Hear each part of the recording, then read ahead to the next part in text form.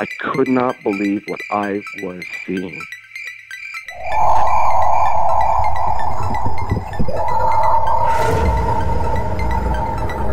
I could have filled the back of his head with 5.56, which is an absolute joke. Well, it's not an ape, because if the Sasquatch was an ape, we would already have one. What are these elusive hominids that stalk the wilderness? Your host, two-time witness and field researcher for more than 40 years, William Jevning.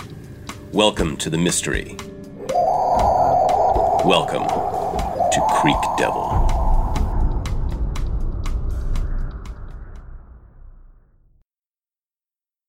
Welcome to the Midweek Show, everyone. In keeping with Ivan Sanderson's 1961 book, Abominable Snowman Legend Come to Life, we are doing Chapter 5 today, Footprints in the Sand. Our reader, Jeff, split the chapter because it was kind of a long one. So he's got parts 1 and part 2. I'm going to put them both back to back. So when you hear the first one end, hang on there. The second one's going to start right up. And Tom and I are going to not make commentary today. We're going to do like we did last week. And if everybody would, if you have questions or comments, send them to us on YouTube or email, and we will address those Saturday on the next regular show we do. So, Tom, you want to have a few words? Yeah, absolutely. I just want to talk about the questions for a second. We really love those. All of them are excellent questions, so you can send those to questions@creekdevil.com. And if you like the show, please let us know. Click the like button, and if you haven't subscribed, click the subscribe, and you can support us on Patreon. We've got a link in the description. Awesome. All right, well, without further ado, we'll get this started. And like I said, folks, send us comments either on YouTube or email or, however you want to get questions to us or comments, and we'll bring those up on the weekend show. All right, folks, stand by. This is a reading of Chapter 5 from the book Abominable Snowmen by Ivan T. Sanderson, published in 1961. The reading of Chapter 5 will be broken into 2 parts. The title of the chapter is Footprints on the Sands of. This is Part 1. Some things people accept. Some they reject. Others they will accept, as long as they have a ready-made answer.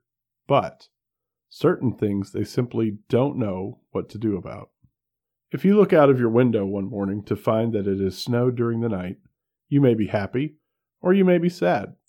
If then, while contemplating this quite natural phenomenon, you perceive upon the pristine surface a number of marks of regular shape, forming a set of tracks, the sundry relays, feedbacks, and synapses in your brain may snap open or shut in ordered patterns, causing you to register, almost subconsciously, such concrete items as man, dog, car, snowplow, or such like. You may even go so far as to actually think, saying to yourself, "That's funny, Mary went outside already." Foot tracks are commonplace and quite logical, and we consider them as objects. Yet, they are not even quasi-objects. They are entirely negative physically, are purely subjective concepts, and in almost all cases are ephemeral things.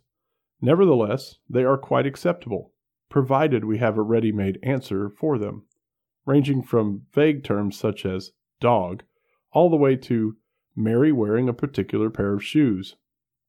When, however, a set of foot tracks turns up on snow, or any other surface for that matter, to which people cannot immediately put a label, they become quite hysterical, and in their frantic efforts to explain this appalling thing, they will indulge in the most terrifying illogical actions. They also say the silliest things. Simple logic demands that a foot or any other print must have been made by something, and something which must have been at the point where the imprint was made. But sometimes, unfortunately for humanity, matters don't always work out that way, in either one or both of these respects. The second class of problems is the less awful. For instance, how on earth did Mary get up on the barn roof? May jolt you, but can have all sorts of logical explanations. If one is sufficiently concerned about Mary's welfare, it is the common practice to investigate these in order of likelihood, starting by asking Mary, if she is around, and ending by calling in the long-suffering police if she has disappeared. Even in this class, however, there can be nasty ones. We once found a set of what looked like our tame porcupine's tracks inside an empty cage, which was constructed of heavy wire in the form of a cube on all 6 sides, and had a firmly locked door. That took some investigation, and it reduced a number of normally sane citizens to gibbering idiots in the meantime. Said porcupine had once been housed in that cage for an hour or so, while its own cage was cleaned and repaired, by an assistant who was not present when the bizarre discovery was made. The earth floor inside the cage had been wet at the time, and the animal had left deep tracks in the clay-like mud. This dried solid. The assistant had then, in accord with his routine duties, put a 2-inch covering of fresh earth over this. The night before the uproar, there had been about 15 minutes of torrential rain, which had washed all of the top layer exactly off of the old hardened one, and the tracks had appeared looking just as if they were fresh, and, of course, once again in damp earth. The more abominable class is that of individual prints or sets of tracks, and the 2 items are quite different and should be at all times most carefully defined by the use of the appropriate term, for which there is not a ready-made explanation. A print, or imprint, is an individual item such as that of 1 foot. A set of tracks, or a track, is, on the other hand, a series of prints, either interrupted, as in animals, or continuous, as made by wheeled machines, left by some moving object. There are quite a lot of reports of single prints being found both in such positions as may be explained, as in a small patch of mud on a rocky path, but on occasion in places that cannot be explained. These last are, of course, very unnerving. Sasquatch imprints and tracks, along with those of their relatives or congeners, by whatever name they were known, were perfectly all right by the Amerinds because they had just such a ready-made answer, all of them, as they readily tell me, knowing perfectly well that they were made by the big, wild, hairy men of the woods, or by their wives and children. As the Amerinds gave up being Americans and started to become, or were forced to become, sort of bogus Europeans, they forgot to tell their own children about these personages. The result was that, in time, we have Amerinds becoming, for a time, slightly disturbed. Amerinds never, under any conditions, became hysterical.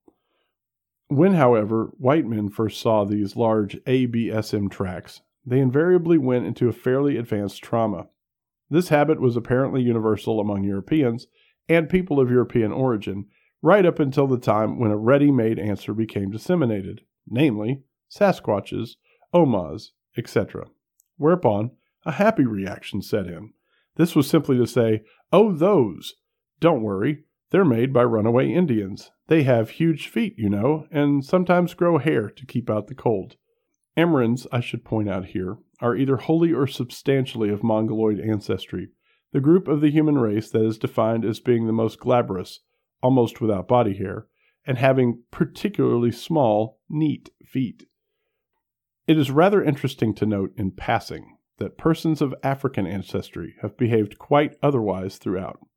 They possess ancestors who have always recognized a non-material world just as widespread and as real as the material one. This is probably why they are such great pragmatists.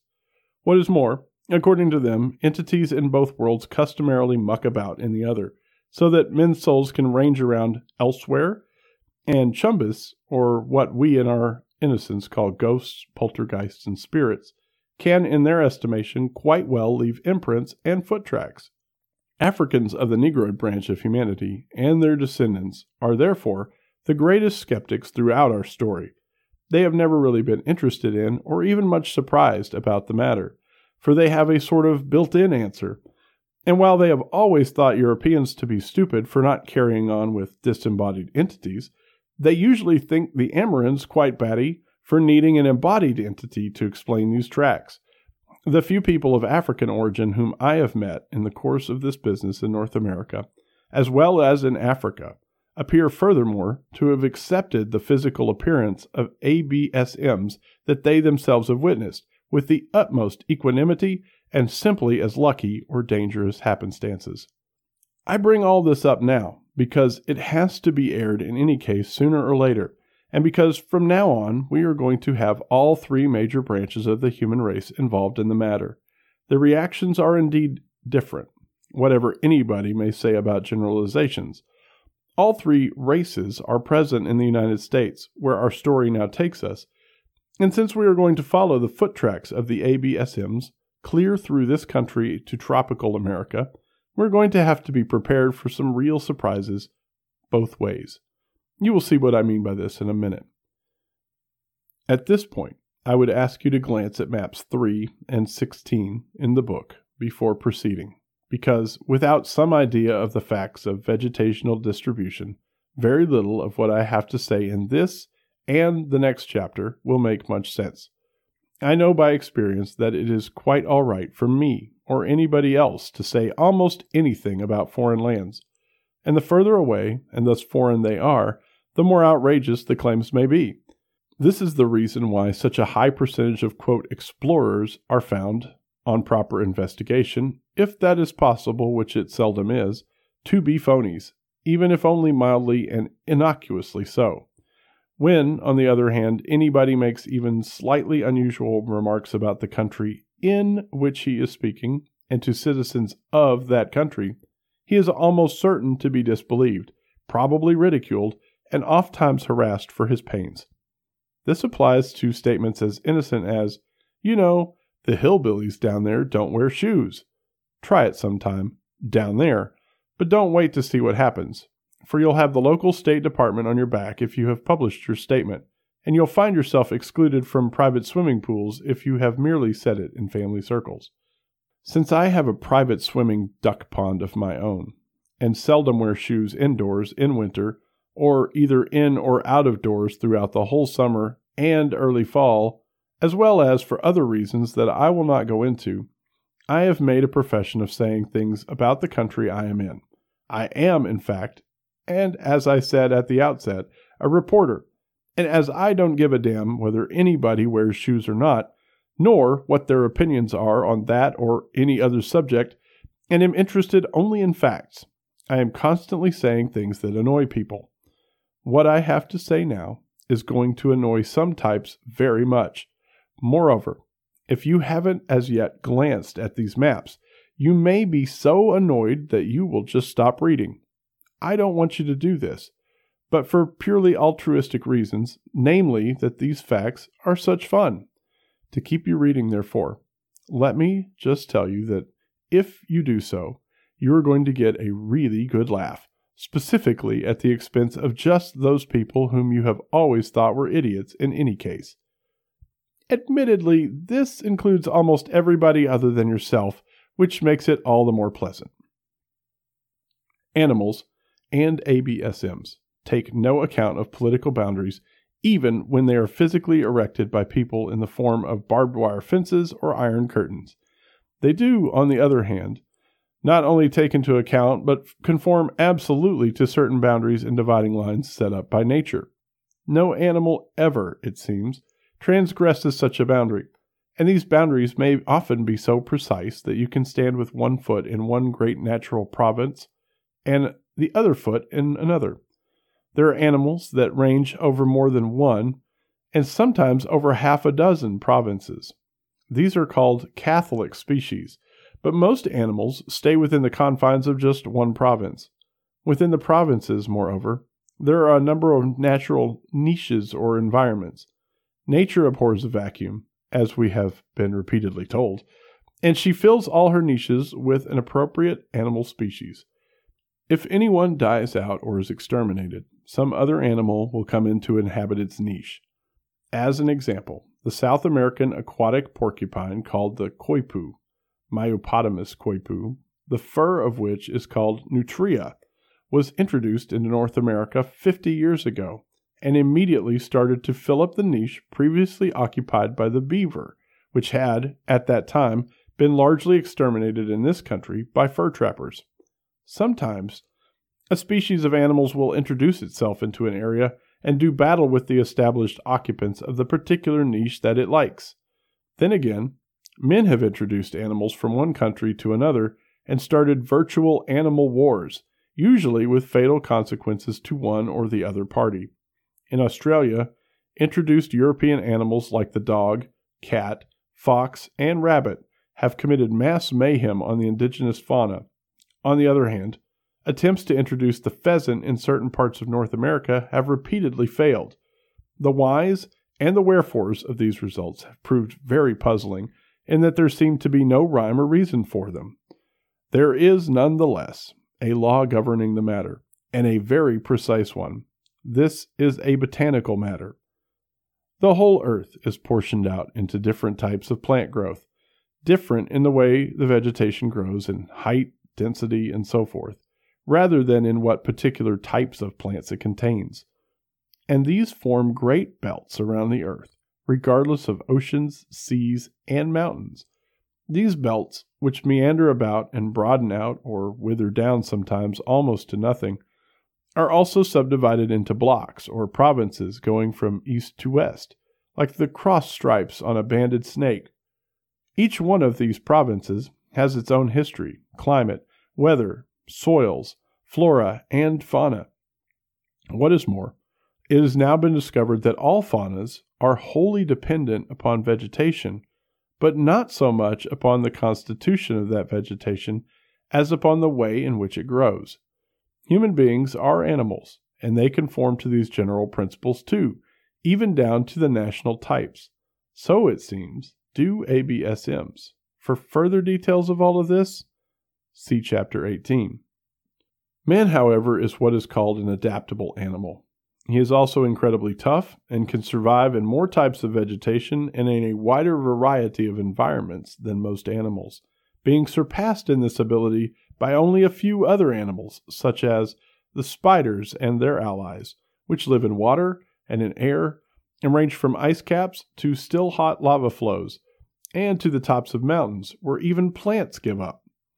Nevertheless, when man comes to settle down and try to earn a living and breed, even he conforms to the old patterns. Hollanders gyrate to coastal flats, and Norwegians to warm, wet fjords. However, man can survive an ousting from his natural environment, and he has often done so. The Neanderthalers appear to have been driven back into the hills by the folk of Cro-Magnon culture, and the Jews were blasted all over the lot and have survived. ABSMs, it seems, have also been driven back into certain environments. By the time my story is told, you will see why I say this and why it happened. There is nothing mysterious about it. It is simply that ABSMs are hominids, or, just as every benighted native has always asserted, human rather than animal, and thus are endowed in one degree or another with human attributes, most notably their powers of survival, their adaptability, their toughness, and their acuteness. The Pongids, or apes, on the other hand, though looking so like humans, are the lousiest adapters, are completely stuck with their special environments and in their particular provinces. They can hardly breed outside them, even with the very best and most modern human medical assistance, as witnessed the tiny number of gorillas born in captivity. In other words, about 50 million years ago, nature started an experiment with a couple of primate types now called the hominid and the pongid. The first made the grade, and mostly through the efforts and discoveries of ABSMs, the latter failed and are doomed. If there are ABSMs in North America, as well as Central and South America, as would appear from what follows, and they are hominids, they must have come here from somewhere else. For we can say with almost absolute certainty that neither man nor the hominids has evolved in the New World. What is more, not so much as a single bone or other indication has ever been discovered suggesting that either the Pongids or any of the true monkeys ever even got here. On the other hand, men got here, and at a rather early date. Bones of the animals he brought back from hunting forays have been dated certainly back to before the last ice advance. Some are claimed to be more than 40,000 years old. We have not yet obtained the bones of the earliest of these men themselves, but if some anthropologists are right, there are some extremely old and quite primitive stone implements at the lowest levels, and we now know that a creature, such as East Africa's Zinjanthropus, was a tool maker, but most certainly would be called an ABSM if he were found running around today. Failure to find the bones of ABSMs is no cause for stating that they never existed. Tools of the types known as Chilean and Anchulian have been known from all over southern Europe and Africa since men started collecting such items, but it was not until the last decade that we found a single bone of the men who made them, if we have yet done so, as a matter of fact. However, ABSMs seem once to have roamed much of North America. Why then should those alleged still to do so, although really very hominid in form, appear to be without tools, fire, or speech? We have to look at it this way. They were probably here in the purely animal stage of their development, yet they kept coming in waves, over the Bering Straits, if you like, at ever-increasingly efficient levels of tool-making and development, until they were replaced by their cousins who were so something or other that we, upon digging up their remains, call them men. Lots of these came too, making ever better tools until the misguided Amerinds made the mistake of tagging along. At this point, we enter history and the domain of other specialties. As brighter and better ABSMs turned up, however, the previous occupants had to move out into less desirable environments, nasty places like deserts and mountains, and by the time proper men arrived, these places were getting quite crowded. At that point, another factor became operative. ABSMs, both here and all over the world, had been getting, quote, better, which is another way of saying more complicated or mixed up, and thus, in certain ways, less efficient again. The more complex their culture became, and don't think that they didn't have a culture, for Nutcracker Man, Zinjanthropus, of 600,000 years ago in East Africa, made splendid tools, but had a brain somewhat more paltry than the average chimp. The more dependent they were upon an easy environment, which means one where it was easy to obtain a living. Chased out into the rough one by still more cultured chaps, they began to find the going very hard. In fact, the more, quote, cultured they were, the worse they fared when pushed up into the mountains, and the more advanced they were, the more easily and rapidly they gave up and became extinct. Thus, we have the extraordinary spectacle of the more primitive surviving, and the more advanced wilting away. Today, only the most primitive have apparently survived, and in the remotest and ruggedest places where any other ABSM less rugged could not get along, where man, however tough, failed, and where even modern man, who has really got somewhere with his culture, finds it hard going. And just where is this? The answer is very simple and absolutely definitive. It is what is called by botanists the montane forests. This is why I suggested that you take a look at the maps and see where such forests are, especially today, on our continent. From these, you will note that their distribution coincides exactly with that of the reports of our ABSMs, as it does on all the other continents with their ABSMs. There is only one exception from the botanical point of view, and this I would like to dispose of forthwith. The last retreat on land of anything is a forest. In North America, between those latitudes occupied by the United States, most lowland forests are woodlands, and anything unwanted in them has long ago been eliminated. One can't speak of feral dogs because we introduced them. In Canada, of course, such forests are still virtually impenetrable. There remain then the montane forests, which are not quite the same thing as mere forests on mountains, and one other type of vegetational growth. This is what are called technically the bottomlands.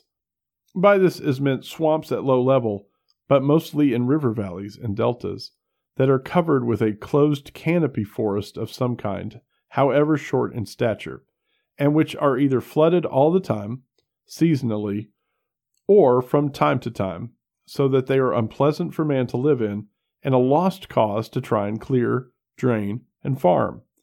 It so happens that we have a very great acreage of just such country in the United States that is tacitly ignored by everybody and frankly unknown to most. This is concentrated along the Mississippi Valley and up the valleys of the tributaries of that great river. The best road maps of the states that straddle these bottom lands look perfectly okay at first sight, being covered with roads of various grades, having names of counties, townships, and so forth scattered all over them, and seeming, when viewed individually, to be quite consistent with all other road maps of our country. If, however, you look more carefully at them, take a pair of dividers, consult the scale at the foot of the map, and then select your areas carefully, you can isolate almost endless parts of the map that look like this. The enclosed illustration shows a section of northern Louisiana of approximately 1,050 square miles, with no inhabitation. This you will not, of course, believe. It will also probably make you very annoyed. You might therefore assuage your fury by going out and buying or writing to one of the oil companies to obtain maps of such states as Missouri, Illinois, Kentucky, Tennessee, Arkansas, Alabama, Mississippi, and Louisiana, and spend a moment or two with a rectangle of the dimensions and the scale of the above. It will probably make you even more angry, but I said that I would name names, even if I am, quote, down there, end quote. The reason I bring this obnoxious subject up at this time is that before we can get back to the main road of our travelogue, there is something that is really unpleasant that has to be taken care of. This is the, quote, little red men of the trees, end quote. How aggravating can I get, and how far out on what limb can I wriggle? You would be surprised indeed, but I warn you in the most friendly fashion, please don't forget that I am a reporter and, as of now, nothing else. It is therefore my duty to report to you. So, here goes. Dear Sir, my name is James Meacham. I read the article that you wrote for True Magazine. I have been planning on going to California in the same area that your article was about. I was a little surprised to read about such a creature as an abominable snowman living so close to where I intended to visit. I have always liked to explore places that other people care little about. I would like to know all you can tell me about this creature, if you can tell me anything more than you did in the article. I'm sure a man of your standing must have more information about this subject than was in those few pages. I will gladly pay the postage on the information you can send. I cannot offer more because I am not working at the present. I have met a few strange things in my life. As I am still young, there are many more I will probably see. I would like to know if you can tell me anything about a creature that looks like a small ape or a large monkey that has hair the color of fur, a red orangish color. I saw such a creature when I was 15. A friend was with me, but did not see it. Whatever it was did not have a tail like a monkey, but it did swing like one by its arms. This may sound like something that I thought I saw, but really didn't, which I would believe except for a few details. I had a .22 caliber semi-automatic with me. I watched this thing for about 5 minutes, so I have to believe it. I put 14 .22 long rifle shells into whatever it was. From where I was standing, I couldn't have missed. We found one bullet in the tree trunk, so 13 of them hit it. The part that sounds more impossible is that whatever it was did not even move while 13 bullets went into it. If I had missed, all 14 bullets would have gone into the tree trunk. I've told many people about this, but nobody believes it. We found a few hairs where I had shot, but nothing else except the bullet. There was not a trace of blood.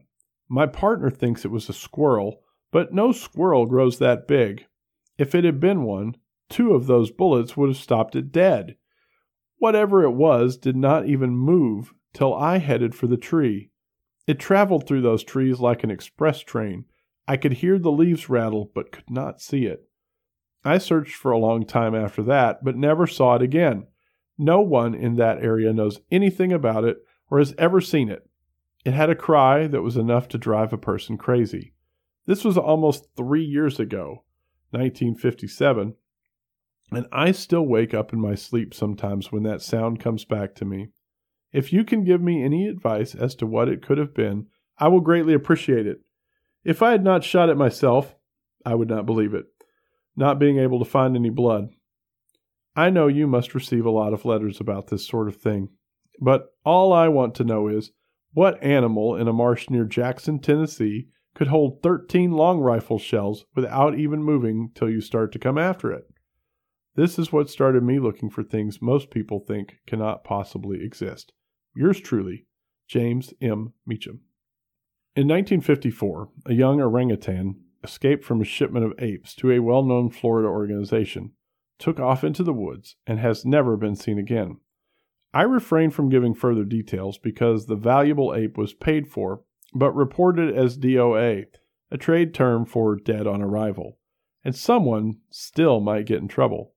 The incident is fairly widely known in certain circles, and has been a perfect nuisance because when anything like the above is reported, even as far away as Tennessee, it is immediately dredged up by way of explanation.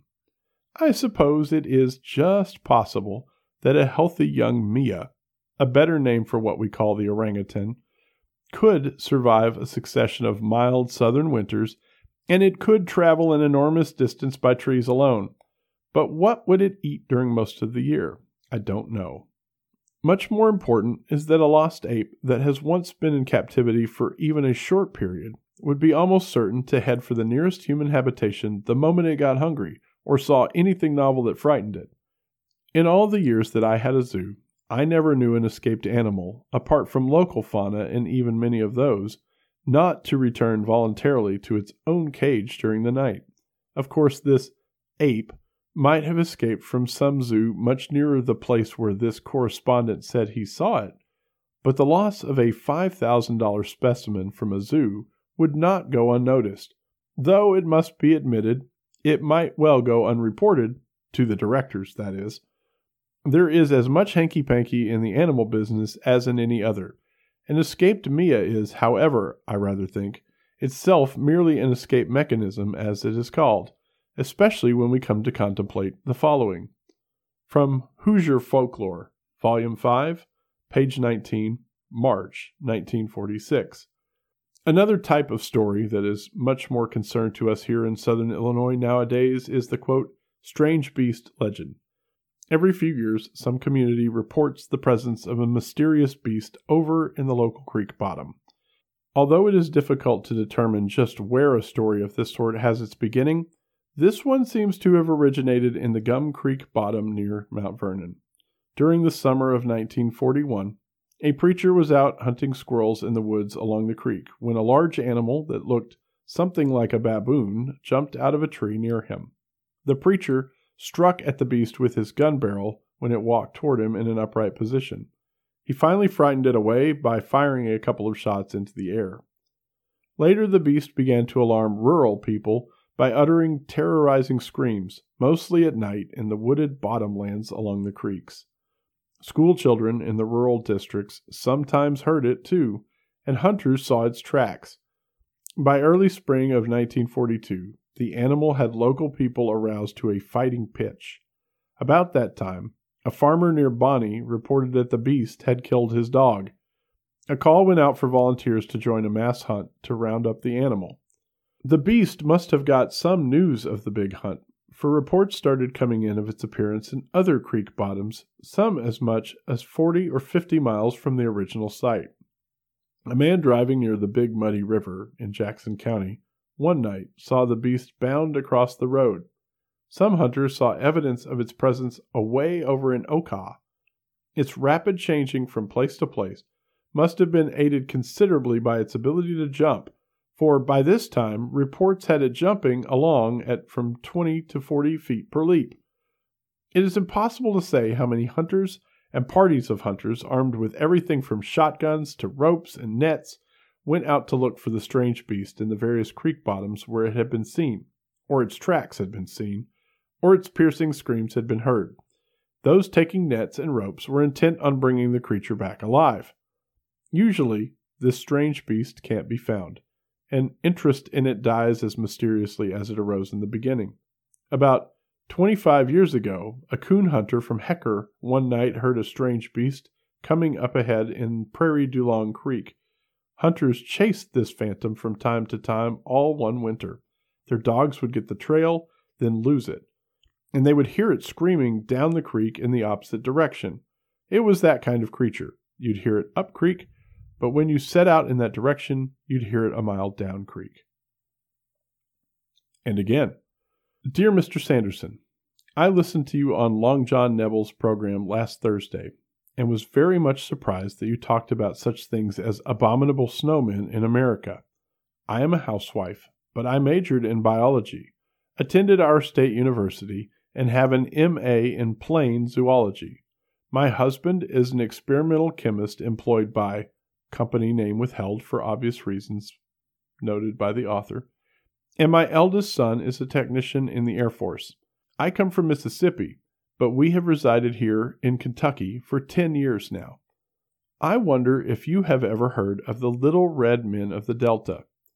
Nobody thought anything much of them where I was raised, except that one had better be careful of shooting one because it might be murder, or so the sheriff might think if anything came of it. But I was surprised to find that the folks hereabout know it too, though they took some years to talk about it to me. My husband is a New Englander, and these folks don't talk much. They are, the Little Red Men of the Delta, said to be about the size of a 10-year-old kid, and able to climb like monkeys, and to live back from the bayous. They talk a lot, but keep out of gunshot range, and mostly go into the water. They are people, and the muskrat trappers say they often wear scraps of discarded lines, linens, old jeans, and such. If you have heard about them, will you please talk about them on the air, as it puzzles me that nobody has ever talked about them, but everybody in some places seems to know about them. There was sure nothing in my biology course about them, but there's a lot of folks don't know or don't talk about. Yours, etc., Mrs. V. K. And you can say that again. Plain ordinary citizens just don't talk. They are born with too much sense. Ridicule is the most dastardly thing and can ruin one's whole life in one small jump. It takes real guts to come right out and say you've seen the Loch Ness Monster, and you better have private means if you do. Otherwise, humanity at large will round on one and jump in unison, and they have a collective memory that can last for a century. Don't do it, brethren and sistren. That's why I always ask specifically whether I may publish a name. This concludes Part 1 of Chapter 5 in the book Abominable Snowmen. This is Part 2 of Chapter 5 from the book Abominable Snowmen by Ivan T. Sanderson, published in 1961. The chapter title again is Footprints in the Sands of. I could go on quoting tidbits like the above for quite a long time, and give transcripts of some tape recordings that I have, but what, frankly, is the use? No one will believe either the stories or me.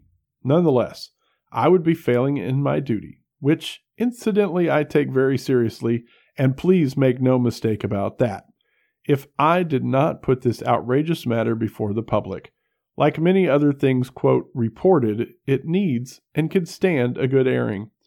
I'm not saying that there is even so much as a word of truth in any of it, but there it is, and it is no good just ignoring it. If people, quote, down there, will persist in pinning such tripe, we had better get on with the job of showing it up for what it really is. But just what is it? You tell me. I am merely reporting, and I have not yet had the time, money, nor opportunity to go to those particular places to investigate the matter.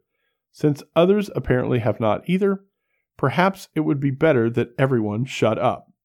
Meanwhile, however, I refuse to just discount everything anybody from the states listed above says. That would be tantamount to calling them all liars and idiots. And I know for a fact that they are usually neither. What is more, that is their country, and I'm prepared to accept the fact that they know more about it than all of us, however wacky what they say may sound. And then there is the matter of the road maps. Just what is anyone prepared to swear under oath he knows about the bottomlands? I have been a little way into some for brief periods, and I must say that I am not prepared to give out much about them at all. They are far too vast, complex, and incomprehensible to any foreigner.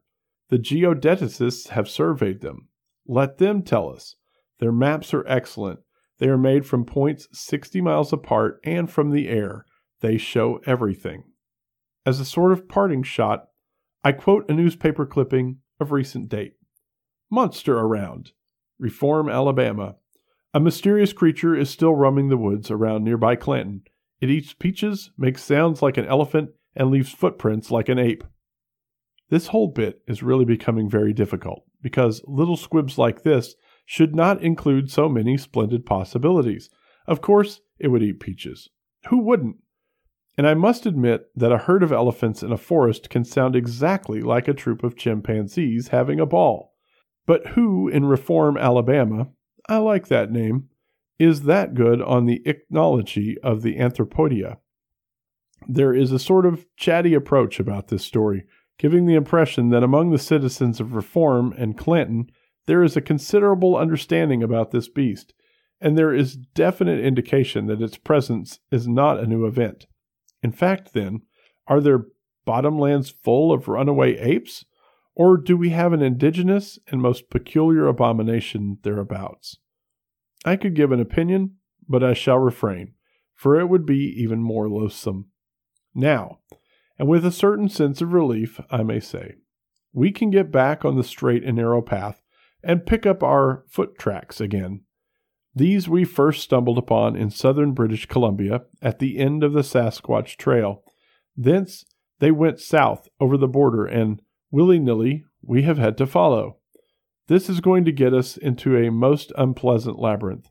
It is actually a maze with several alternate correct routes, all of which cross each other and land us up in seemingly impossible predicaments. I follow the foot tracks first. In progressing in space, we first have to retrace our tracks in time to even earlier than before, to the 49ers, in fact. It was about that date, 1849, that Anglo-Saxon type Americans first descended upon the West in any substantial masses. It was, of course, the gold that did it. Actually, this area was the first to be penetrated and colonized by Europeans on this continent. The Spaniards having made some really astonishing advances north through it from Mexico. Few people realize that these intrepid savages, in their clanking armor, carrying little more than their lovely and holy crosses, actually got into what is now Canada through the mountainous third of our country.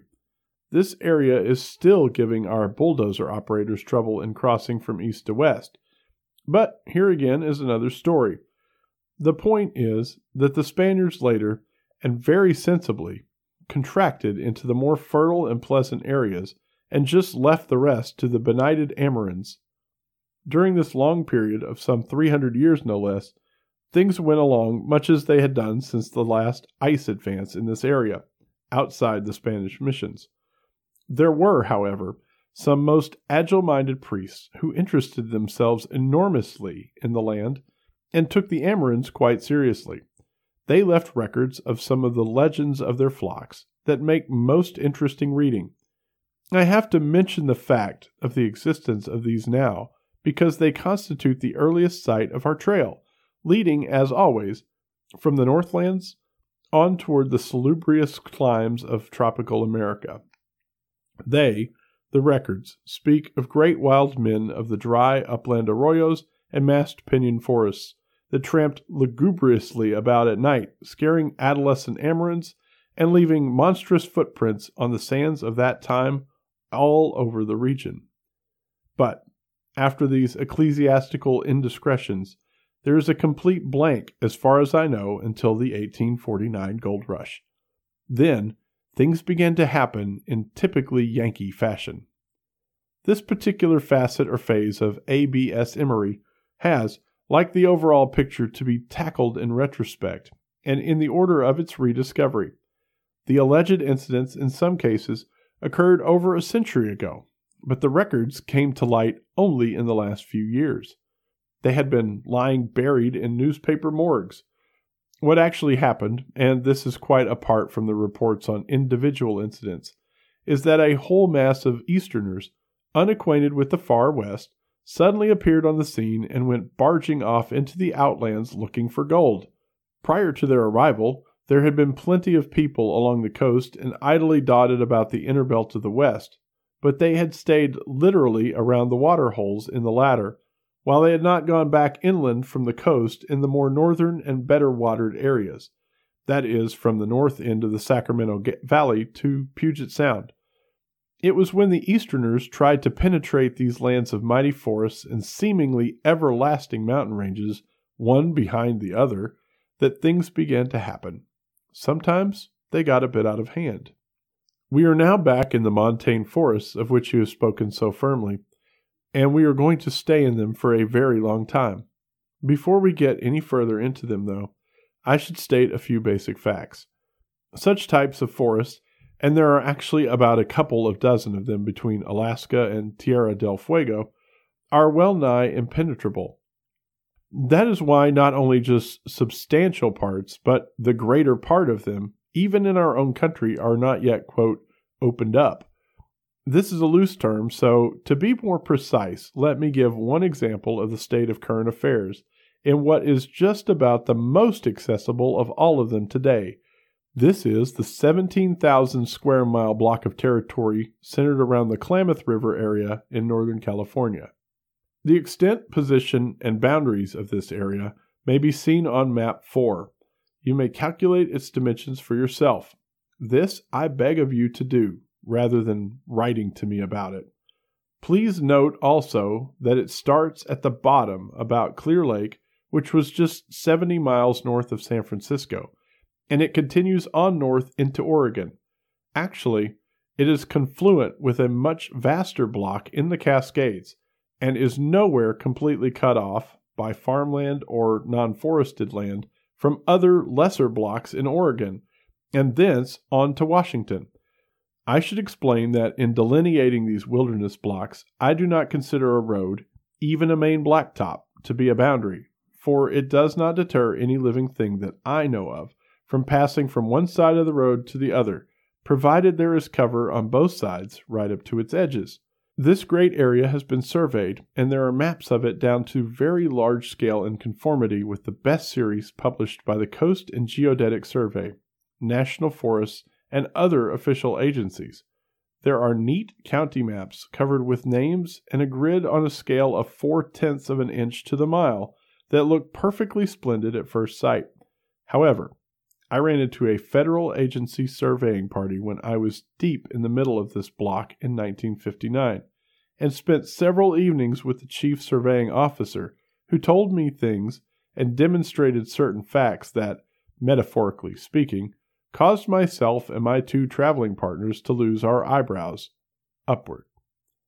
It transpired that this area has only once been, quote, surveyed, and that was made by unofficial surveyors under contract to the U.S. government in the year 1859. Further, the survey was ostensibly made on a 1-mile grid. That is to say, the surveyor was supposed to walk a mile north, south, east, or west, take a fix, and drive a stake, and continue doing this till he reached some previously selected line at the other end that linked up with the next survey. The original notebooks carried by these surveyors of 1859, and in which they recorded the facts and figures of their surveys in the field, a page to a mile, are on file in the Lands Office in San Francisco. They are a revelation. The surveyor whom we met told us that in one notebook he had found no less than 23 pages absolutely blank, and without so much as a thumb mark on them. And he told us that all the books covering this area were like that.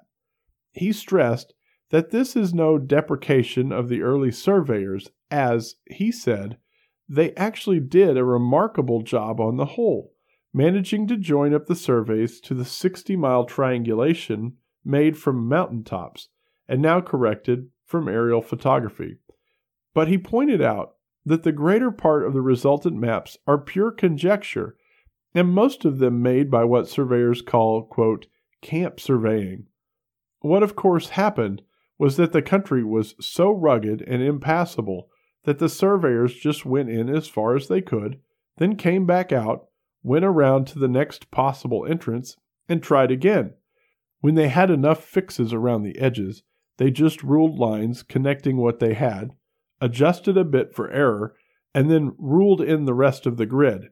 And this, combined with names given to visible mountains, ranges, Amerindian settlements in accessible valleys, and logging operations, filled the whole thing out nicely, so that on paper, it looks almost like the outskirts of San Francisco. Actually, this great block of territory is quite unknown.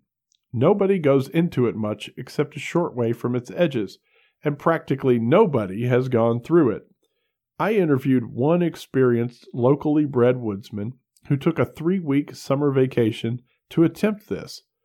He did cut across the southwest corner of the square, but was a week late getting back to work. A friend of mine working in there at the time of writing did come upon a lone and unknown prospector of the old school some distance in, and he had a mule in there.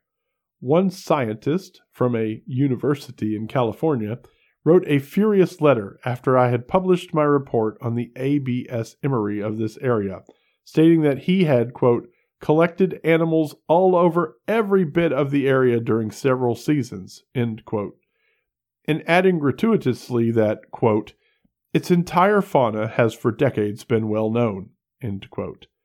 This is a point at which I find it very hard to remain civil. The whole of this country is clothed in a particular kind of montane, closed canopy, mixed deciduous coniferous forest of magnificent proportions, and containing some of the finest timber in the world. It grows in 3 tiers with an undergrowth. The tallest trees, such as the Sitka spruce and Douglas fir, run up to 150 to 200 feet and stand pretty close together. Under them, on the upper reaches, there is a closed canopy of smaller conifers in the valleys of deciduous trees such as maples, mandrones, etc., and beneath both of these there is usually another closed canopy of large saplings and smaller trees of mixed constitution.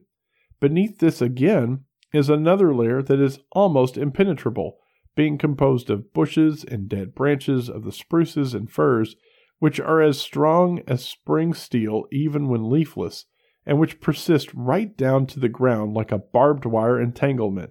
It took me half an hour with a sharp machete to get far enough from one road in the country not to be able to talk to my companions left on that road. I am a fair bushwhacker, having been at it all my life, and I am pencil thin, and thus highly suitable for going through and under things. But this is not by any means all. The whole of this country is constructed like a freshly plowed field on a monstrous scale. While its mountains and peaks are not high by Western standards, they are immensely steep and closely packed, so that there is practically no horizontal ground throughout the whole country.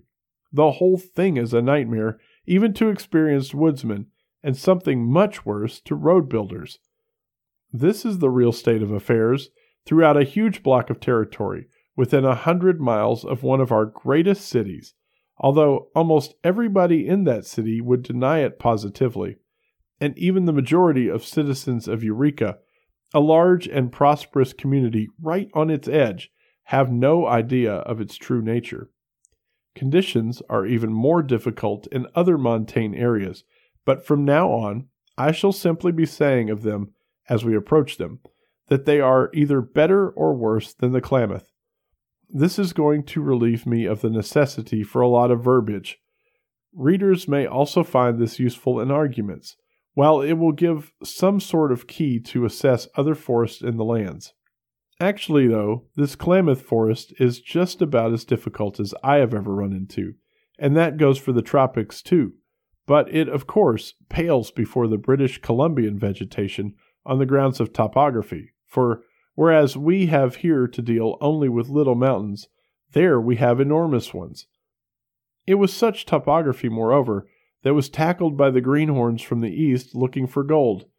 They didn't get very far, but they did, according to the older Amerinds still living, and who got it from their fathers and grandfathers, cause the ABSMs to make a sudden mass withdrawal into the inner recesses of each of the blocks at that time. This interesting information was first given to me by Mr. Oscar Mack, doyen of the Yurok clans in the upper Hoopa Valley. The same statement has cropped up again and again during my investigations all over the Puget Sound to California area. If, moreover, you look at Map 1, you will note an extremely odd fact. This is that early reports, and of various types, came also from what is now Idaho, and what is more technically called the North Montane Province. Some very funny things happened here in the early days, and they seem still to be happening. Most of them center around the real wilderness area about the upper Salmon River, which flows into the Snake River as shown on that map. It was in Idaho, also, that the first foot track scare took place. This is an interesting story in several ways, and has naturally been received with whoops of joy by the skeptics. The story is from the Humboldt Times of January 3rd, 1959, and reads thus. Headline: Story of Century-Old Bigfoot in Idaho Adds Color to Legend, by Betty Allen, Times correspondent, Willow Creek. Mrs. Alvin Bortles, Boise, Idaho, discussed an account of a, quote, Bigfoot who lived prior to 1868 in the wilderness of Idaho. The mother of Kenneth Bortles, vice president of the Hoopa Valley High School, Mrs. Bortles said that mysterious tracks of a tremendous size and human shape stirred the residents of Idaho in the early days. Just as with the, quote, Bigfoot tracks of Northern California's Bluff Creek area, some believed they were genuine. Others saw in them a clever hoax. The Bigfoot lived in the remote wilderness of Reynolds Canyon, now known as Reynolds Creek. $1,000 was offered for him, dead or alive. Here, the likeness to the local Bigfoot ended for the gigantic monster. As he was called in Idaho, was a killer. The full extent of the depredations of this Bigfoot were never known, for many robberies and murders were attributed to him, which he probably did not commit. The sometimes wanton killings that were the work of almost superhuman strength, both with stock and humans, brought about his downfall. $1,000 was offered for Bigfoot, dead or alive. John Wheeler, a former Army man, set out to collect the reward. In the year 1868, he came upon Bigfoot and shot him 16 times. Both legs and one arm were broken before he fell to the ground. As he lay there, he asked for a drink of water, and because of his great fear, Wheeler shot him, breaking his other arm before giving the water to the creature. Before he died, he told Wheeler that his real name was Star Wilkerson, and he had been born in the Cherokee Nation of a white father. His mother was part Cherokee and part Negro. Even as a very small boy, everyone had called him Bigfoot and made fun of him. At the age of 19, the white girl he loved jilted him for another. Gathering a small band of men about him, he killed them, for the sheer love of killing. Later, he killed the girl that he had loved. The foot length of this great giant of a man was 17.5 inches and 18 inches around the ball of the foot. His height was 6 feet 8 inches, with a chest measurement of 59 inches, and his weight was estimated at 300 pounds. He was all bone and sinew, no surplus flesh. He was known to have traveled as far as 60 or 75 miles in a 24-hour period. Adelaide Hawes gives an account of Star Wilkerson or Bigfoot in her book, The Valley of the Tall Grass, written in 1950. I have other old stories from Idaho, mostly of sheep being torn apart and monstrous human-like footprints by waterholes, but nothing ever came of them. There is one story, however, that has always impressed me. This is told by none other than Theodore Roosevelt in a book he published in 1892 entitled Wilderness Hunter. Teddy was not a boy to be taken in by anybody much, and he was a great skeptic and debunker, especially in the field of wildlife, being the originator of that most excellent expression of opprobrium, quote, nature faker, end quote. This story seems to have impressed him not a little, and mostly because of the still noticeable terror of the teller half a lifetime later. He was an old man when he talked to Roosevelt, and the incident had happened when he was young. His name was Bauman, and he was born in the area on the then frontier, and had spent all of his life as a hunter and trapper. Roosevelt's account goes as follows. It was told to me by a grizzled, weather-beaten old mountain hunter named Bauman, who was born and had passed all his life on the frontier. He must have believed what he said, for he could hardly repress a shudder at certain points of the tales. When the event occurred, Bauman was still a young man, and was trapping with a partner among the mountains, dividing the forks of the salmon from the head of Wisdom River. Not having had much luck, he and his partner determined to go up into a particularly wild and lonely pass, through which ran a small stream said to contain many beaver. The pass had an evil reputation, because the year before a solitary hunter who had wandered into it was there slain, seemingly by a wild beast, the half-eaten remains being afterwards found by some mining prospectors who had passed his camp only the night before. The memory of this event, however, weighed very lightly with the two trappers, who were as adventurous and hardy as others of their kind. They then struck out on foot through the vast gloomy forest, and in about 4 hours reached a little open glade, where they concluded to camp, as signs of game were plenty. There was still an hour or two of daylight left, and after building a brush lean-to, and throwing down and opening their packs, they started upstream. At dusk, they again reached camp. They were surprised to find that during their absence something, apparently a bear, had visited camp, and had rummaged about among their things, scattering the contents of their packs, and in sheer wantonness destroying their lean-to.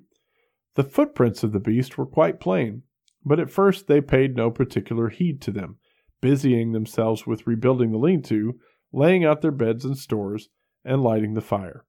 While Bauman was making ready supper, it being already dark, his companion began to examine the tracks more closely, and soon took a brand from the fire to follow them up, where the intruder had walked along a game trail after leaving the camp.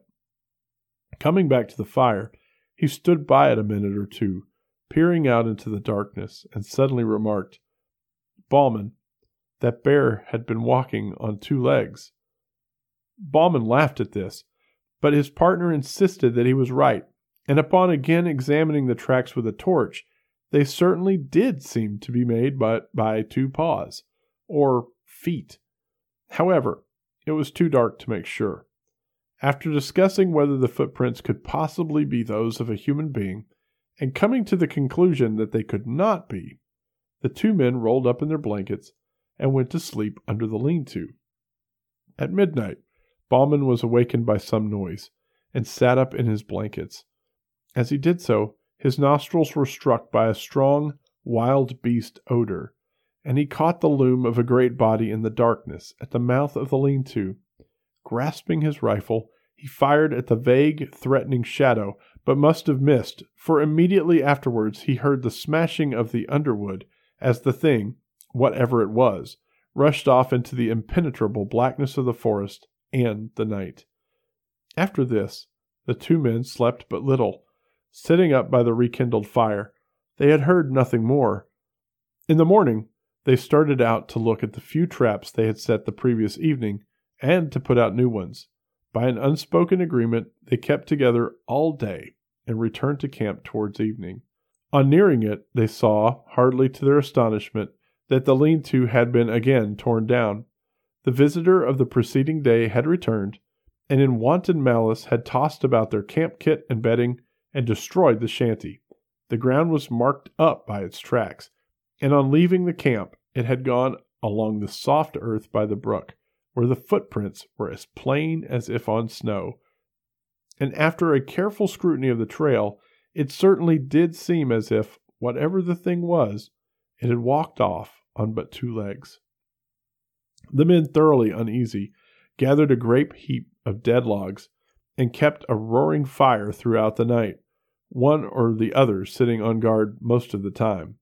About midnight, the thing came down through the forest opposite, across the brook, and stayed there on the hillside for nearly an hour. They could hear the branches crackle as it moved about, and several times it uttered a harsh, grating, long-drawn moan, a particularly sinister sound, yet it did not venture near the fire. In the morning, the two trappers, after discussing the strange events of the last 36 hours, decided that they would shoulder their packs and leave the valley that afternoon. All the morning they kept together, picking up trap after trap, each one empty.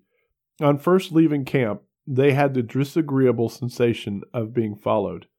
In the dense spruce thickets, they occasionally heard a branch snap after they had passed, and now and then there were slight rustling noises among the small pines to one side of them.